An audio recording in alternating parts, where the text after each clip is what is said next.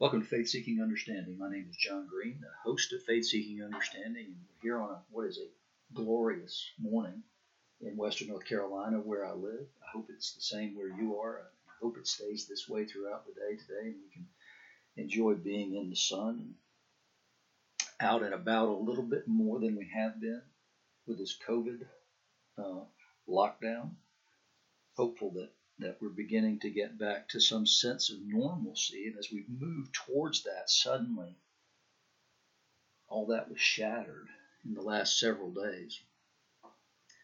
In Minneapolis, there was a black man who was subdued by police, and then one of the policemen held him down with his knee on the back of his throat. He became unresponsive. He was begging the policeman to get off of him because he couldn't breathe.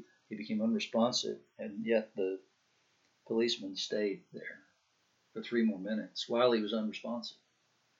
And ultimately, he died. There were 3 other policemen on the spot at the same time, and not a single one of them acted in defense of the man who said multiple times that he couldn't breathe. It's a horrifying situation. Brings up so many racial images. The white policeman with his knee on the back of the throat of a black man until he dies. It's an abuse of power. It's a racial injustice. It's a horrible thing. I don't know a single person who would not condemn that officer and what he did. Wouldn't condemn also the 3 other officers who stood by and did nothing while this man died. It's a horrible tragedy. And we as a nation mourn that loss. But then what's happened in the aftermath is people began to protest in Minneapolis. And they began to protest in other places based on the long history of racism that's marked out the United States. A stain that tore the country apart, and hundreds of thousands of lives were lost in the years between 1861 and 1865, and then ultimately concluding in the death of the man who many blamed for that divide and that division because of his policies, Abraham Lincoln. And so the nation healed at some level from that, but not completely, obviously. Because, again, in the 1960s, more had to happen in the Civil Rights Acts in the early 60s, the work of Martin Luther King and others, to point to that systemic racism and to say this has to stop. And they achieved much, and they achieved it mostly in nonviolent ways until another man, James Earl Ray, decided violence was the way to stop Dr. Martin Luther King and shot and killed in Memphis. I remember those times when I was a kid growing up in the South. I remember those vividly, and I remember them well. And I remember a sense of fear that I experienced of the unknown, of is this violence going to spread? Is it going to spread to my neighborhood, to where I am? And as we've watched the last couple of nights, as we've watched these events move from what were protests to violence, rioting, looting. It's taken on a different cast, and it's not taken on a different cast because of those who were protesting. It's taken on a different cast because those who have come in and moved this in a different direction, moved what was a protest to burning buildings and rioting and looting and moving towards violence, fanning the flames of righteous anger and righteous indignation, and using that in a way that brings about something else. Can we heal from that? How do we heal from that? And I think the church can show the way, and I think Pentecost, there's a reason I'm bringing this up at Pentecost, because it's happening, for one, but second, because I believe that Pentecost has something to say. when I first was ordained, I was ordained into what was known then as the Anglican Mission in America, the AMIA, and we were closely connected with the church in Rwanda. We began to be connected with the church in Rwanda in 1997, officially, 3 years after an incredible genocide had happened there. One group of Rwandese, Hutu, had murdered, slaughtered horribly, mostly with machetes, almost never with guns. They had slaughtered in 90 days 800,000 other Rwandese, those who were the Tutsi. They were divided into those tribes, and they were divided by white people, the Belgians and the French. Had determined that it was too difficult to keep up with who was a Hutu and who was a Tutsi because it was fluid. It was based on typically on what people had. If you had more than 10 cattle, you were a Tutsi. If you had fewer than 10 cattle, you were a Hutu. Hutus had been oppressed by the Tutsi ever since that country, that land, had been discovered by Johann Speke, discovered meaning by white people, in the 1890s. The first time we know of that a white man had been to Rwanda. And then it began to be colonized, of course, because that's what you do, apparently. You can't just say, let's look at those people and let's observe those people and let's see how they organize society. You have to organize society for them, as though there were no society there before. And so it was colonized and organized.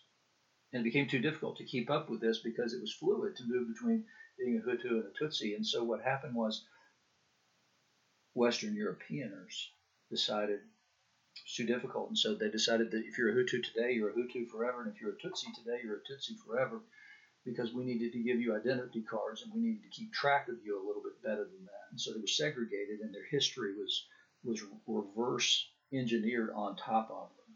This is who they were, and there's no great evidence for the history that Western Europeans wrote about Rwanda and the people of Rwanda. And so what they did, though, was they decided that the Tutsi, because they were wealthy and because they got along well with Westerners, were born to rule. They were noble race. They were probably the people from the Garden of Eden. They were the first people created, and they were favored particularly by God. And the proof of that was they were favored by the Western Europeans. And so they began to work with them, and they began to put them in all the places of leadership in the country. And, everybody likes to be told things like you're noble, you're born to rule. And so what they did was they lorded it over the others. In spite of the fact that they represented only about 14% of the population, they lorded it over the other 86% of the population. And they kept them from universities. They kept them from government jobs. They kept them from success because it benefited them not to.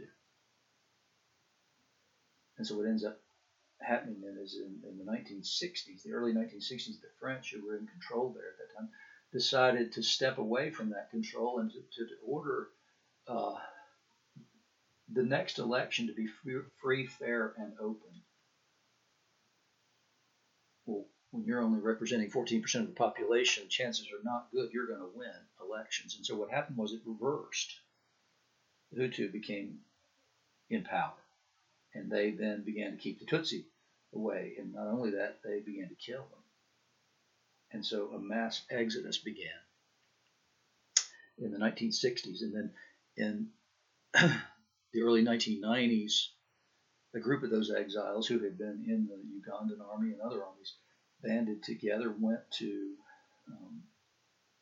a rebel leader in Uganda and said, we'll help you get your country back, but the quid pro quo for that is that you'll help us get our country back. And so after Idi Amin was thrown over, they turned their attention towards Rwanda, and the panic that set in Rwanda was what happened in 1994 when those 800,000 people were murdered. When we first went there 5 years later, there was prisoners everywhere. And the country was truly a police state.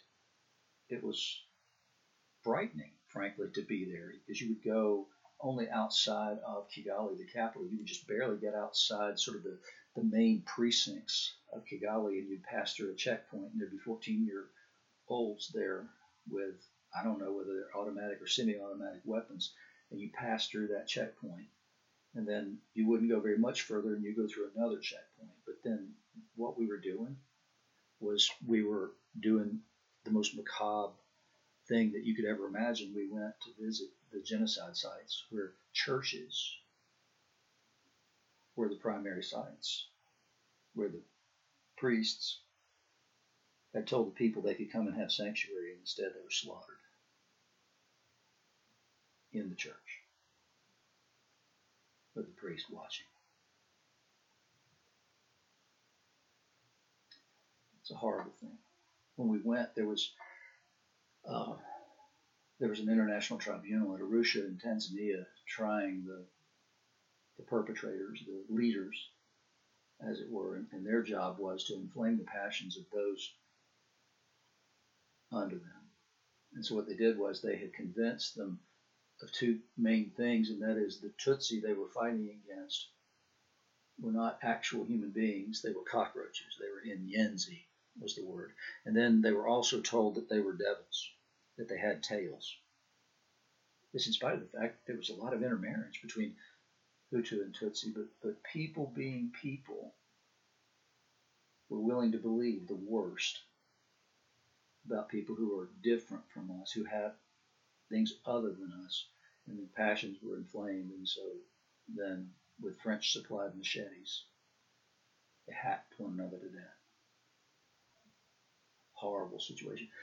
By that point, when we had gone, the Tutsi exiles had come back, and they had taken over the levers of power, but there was some power sharing at that time, but there was a lot of mistrust and a lot of suspicion, and the expectation existed among almost everybody there that there would be further violence, further reprisals, and that ultimately what would happen is those Tutsi would turn that on the Hutu, and they would do to them what had been done to them. And then they began to do a different sort of thing. They began to use a different procedure. Spurred by the government and the churches, they returned to an old form of tribal justice before people like me, white people, got involved. They returned to that tribal thing. And I can remember riding with Frida Collini, who was to go see her parents. Frida was the wife of the Archbishop, the Anglican Archbishop of Rwanda at that time. And Frida and I traveled a lot together. We went to see her parents, and they were not there. And so what we did was we drove into the sort of town, if you will, and there on a stump was her father speaking. And what he was doing was announcing the formation of these local courts of justice, and explaining how that would go. And what would happen would be that they would bring the accused before that tribunal, anybody that wanted to come. And that person had to sit and listen to the stories of their victims or the relatives of their victims. And you know what's amazing? It worked. It worked completely. Rwanda came back to peace, and they forgave, and they moved on. There was a man named Gerard Prunier, who was a Belgian social scientist, and he wrote a book on Rwanda, and it's an interesting read, to say the least. It was written right after the genocide. And the conclusion that Prunier comes to at the end is, how can all this come together again? How can they restore peace and unity in Rwanda? And the answer was, one man has to die. I remember reading that as we went to Rwanda for the first time, as we sat on the plane. I remember reading that. And Prunier said, somebody symbolically has to die. Somebody at the top has to die. And I believe that'll pull everything together. And I can remember when I read that sentence, I just began to weep. Because that one man had died. That man died in the most unjust murder, I guess, if you want to call it that, ever in history, or that ever will be. The only innocent, truly innocent and righteous man, Jesus Christ, put to death on a cross, that man had died. And so the basis for those local courts was actually that principle. It was a move not towards punishment and retribution. It was a move towards peace and reconciliation. That was the goal. And so wonderful things happened there. And so to bring that into what I want to say today, at Pentecost, I'm going to do several things on Pentecost, but I felt like this was really important for today. I want to focus on one of the most important aspects of Pentecost, and that is that they were gathered together in one place that morning. And they were gathered there in one accord. That's in Acts 2, 1 to 11. They're gathered together in one place, in one accord. What Pentecost celebrates is called Shavuot in the Hebrew. What it celebrated at Pentecost in Jewish tradition is the giving of the law at Mount Sinai, among other things. It's also a harvest festival when the first fruits are brought to the temple. And it's a huge celebration because it's the fulfillment of God's promise to the people to bring them into a land flowing with milk and honey. And then he names 7 specific things that they'll grow there that they haven't had before and that they didn't know. And so what happens at the time when it was mostly an agrarian society, what happened would be that as soon as a shoot of one of those 7 came out of the ground, the farmer would tag that, each of those 7 things. And then when time for Pentecost came, Shavuot, they would gather up those 7 that they had tagged as the first ones out of the ground. And then they would take them and offer them to the Lord there in celebration of the goodness of God for what he had done for them. What began at Passover was finished at Shavuot when they could celebrate having been in the land and enjoying the fruits of the land. So that's one of the things that they celebrate. The other is the giving of the Torah. And the final thing, which I didn't honestly know until pretty recently, is they celebrate that day as they say that David died at Shavuot.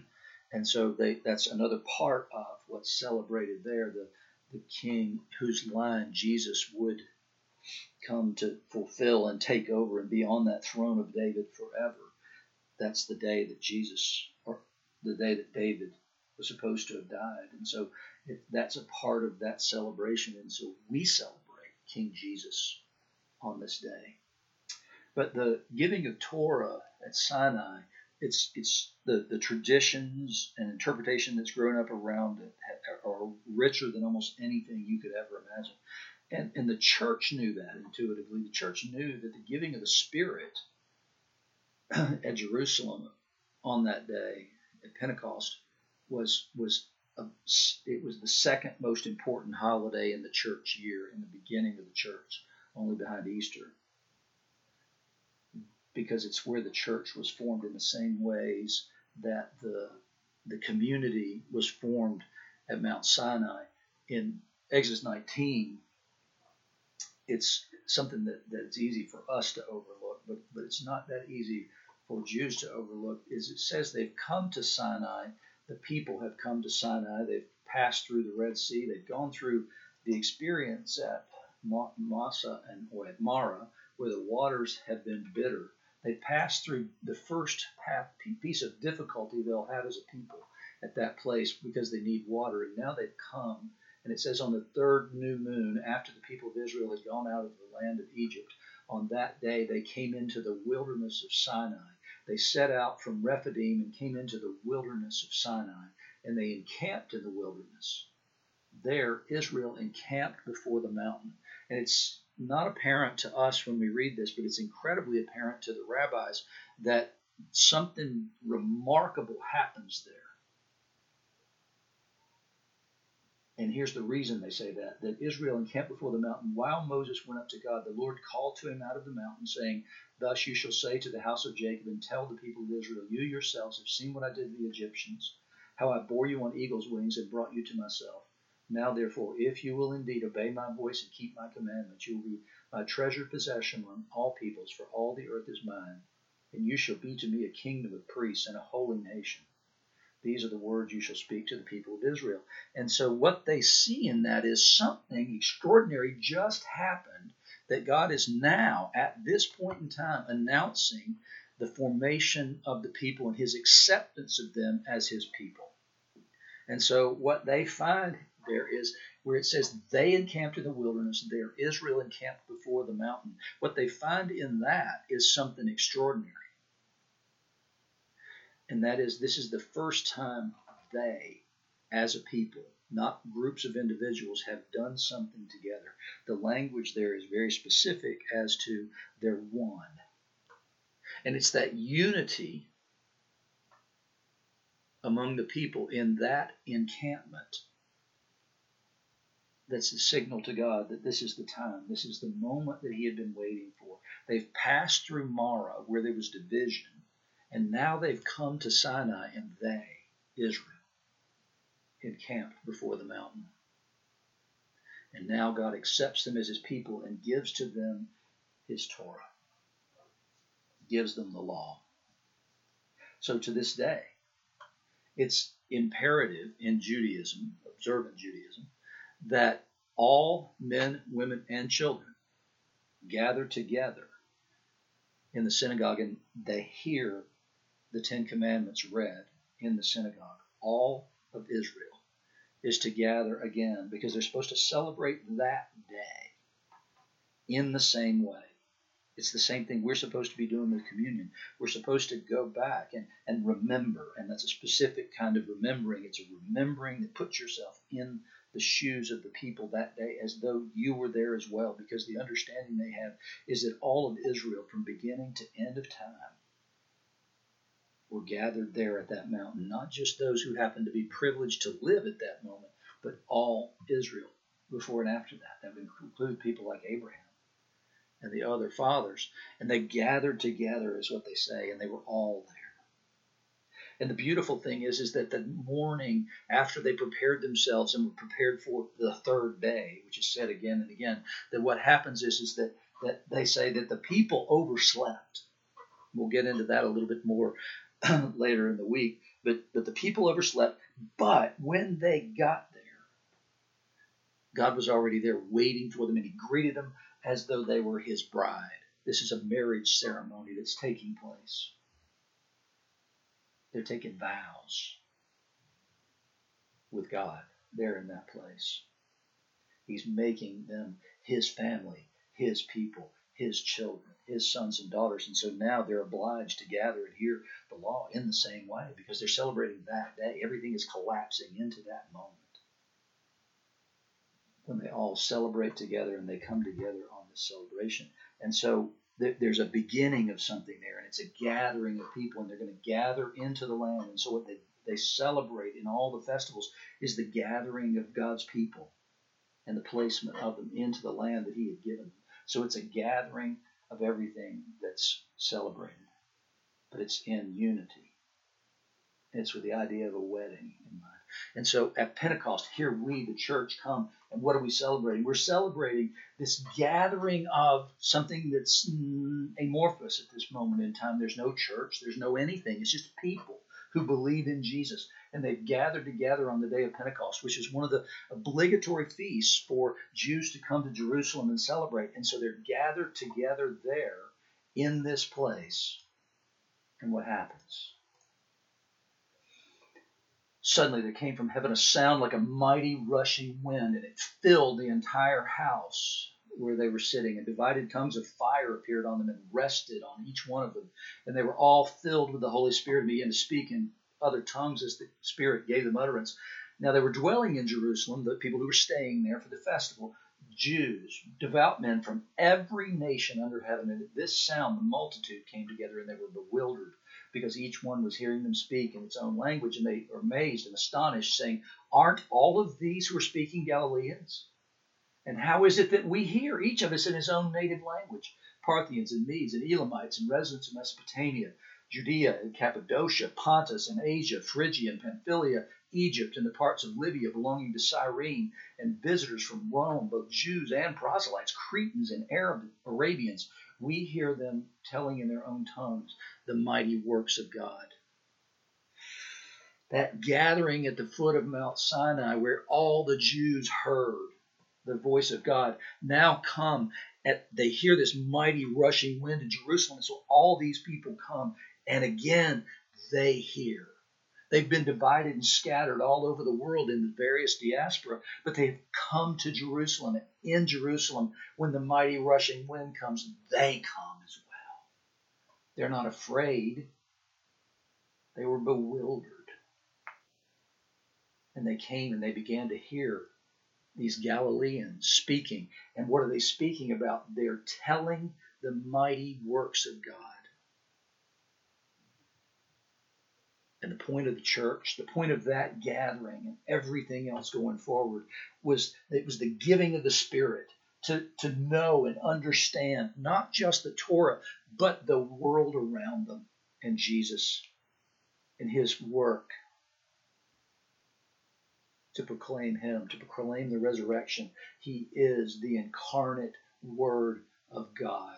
I understand Torah because I know Jesus and I see his obedience and I see the way he lived his life in obedience to the Word of God, and in doing so becomes the Word of God.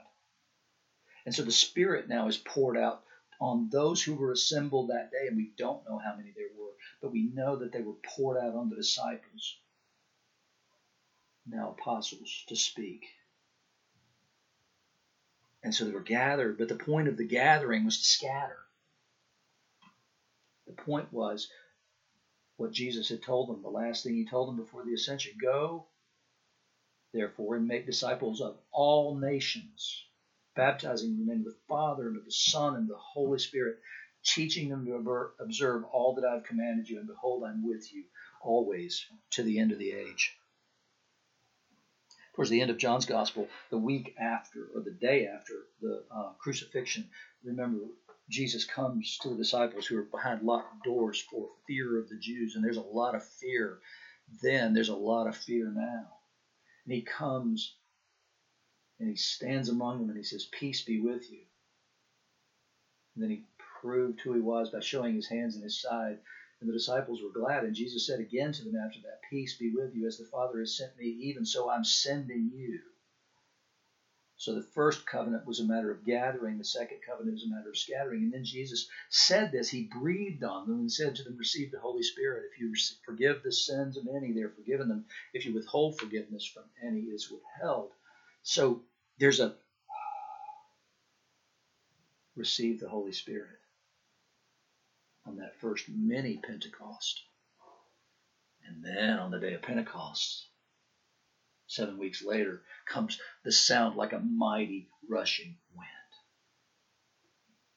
Jesus comforting his disciples. He's giving them authority to forgive in that reception of the Holy Spirit. And then on Pentecost, the mighty rushing wind replaces that of Jesus breathing on his disciples. And so we've gone from the giving of the Torah to the giving of the Spirit, from the gathering of God's people into the land to the scattering of God's people purposefully around the earth. It's not a diaspora, it's a scattering, an intentional scattering, like was given in a commandment right in the beginning to Adam and Eve, to go and be fruitful and multiply and fill the earth. And now the disciples of Jesus are to do the same with his word and his teaching. But they're to do it as one. And then just as there's a wedding celebrated at Mount Sinai, so is a wedding celebrated in connection with Pentecost. It's the making of God's people one with him, as in one flesh. But an infilling of God's Holy Spirit in sort of the same thing that we talk about with a man and woman becoming one flesh in marriage. Now God and his people are made one flesh because he removed the heart of stone and gives them a heart of flesh by the outpouring of his Holy Spirit. And then what do we await? The eschatological marriage supper of the Lamb, when we come together and celebrate our union with him. So a message today is put your trust in him. Whatever you're feeling this day, Go to Jesus. He is the solution for all you're feeling, whether it's fear, whether it's anxiety, whether it's the sense of oppression from racism, from any other ism you want to come to. The solution is found at the cross. Is found in Jesus, and it's found in receiving his Holy Spirit, which is a spirit of peace. Peace be with you. All the injustices of the world will not be undone in this world. We live in an unjust world, a world so unjust that it crucified the only innocent man who ever lived. But that crucifixion, that death, has extraordinary meaning by his resurrection from the dead and the outpouring of the Spirit on Pentecost to make his people one, as he and the Father are one, in response to Jesus' prayer. And we know his prayer was heard and it was answered. Pentecost is the answer to the prayer to make his people one. Let us not allow anyone to divide us, because we are one in him. Our unity is only in him. Doesn't mean we shouldn't seek to redress and to strive for justice and mercy. Those things are important, always have been, for us to work towards. But let us do it in the way that Jesus did and the way that Jesus commanded. You've been listening to Faith Seeking Understanding. Thank you for being here today. If you've got any comments or questions, please feel free to interact on the Facebook page, a link to which will be posted below in the description of this. I hope you have a blessed week and continue to pray for the church, pray for the world, and I appreciate your prayers for me as well.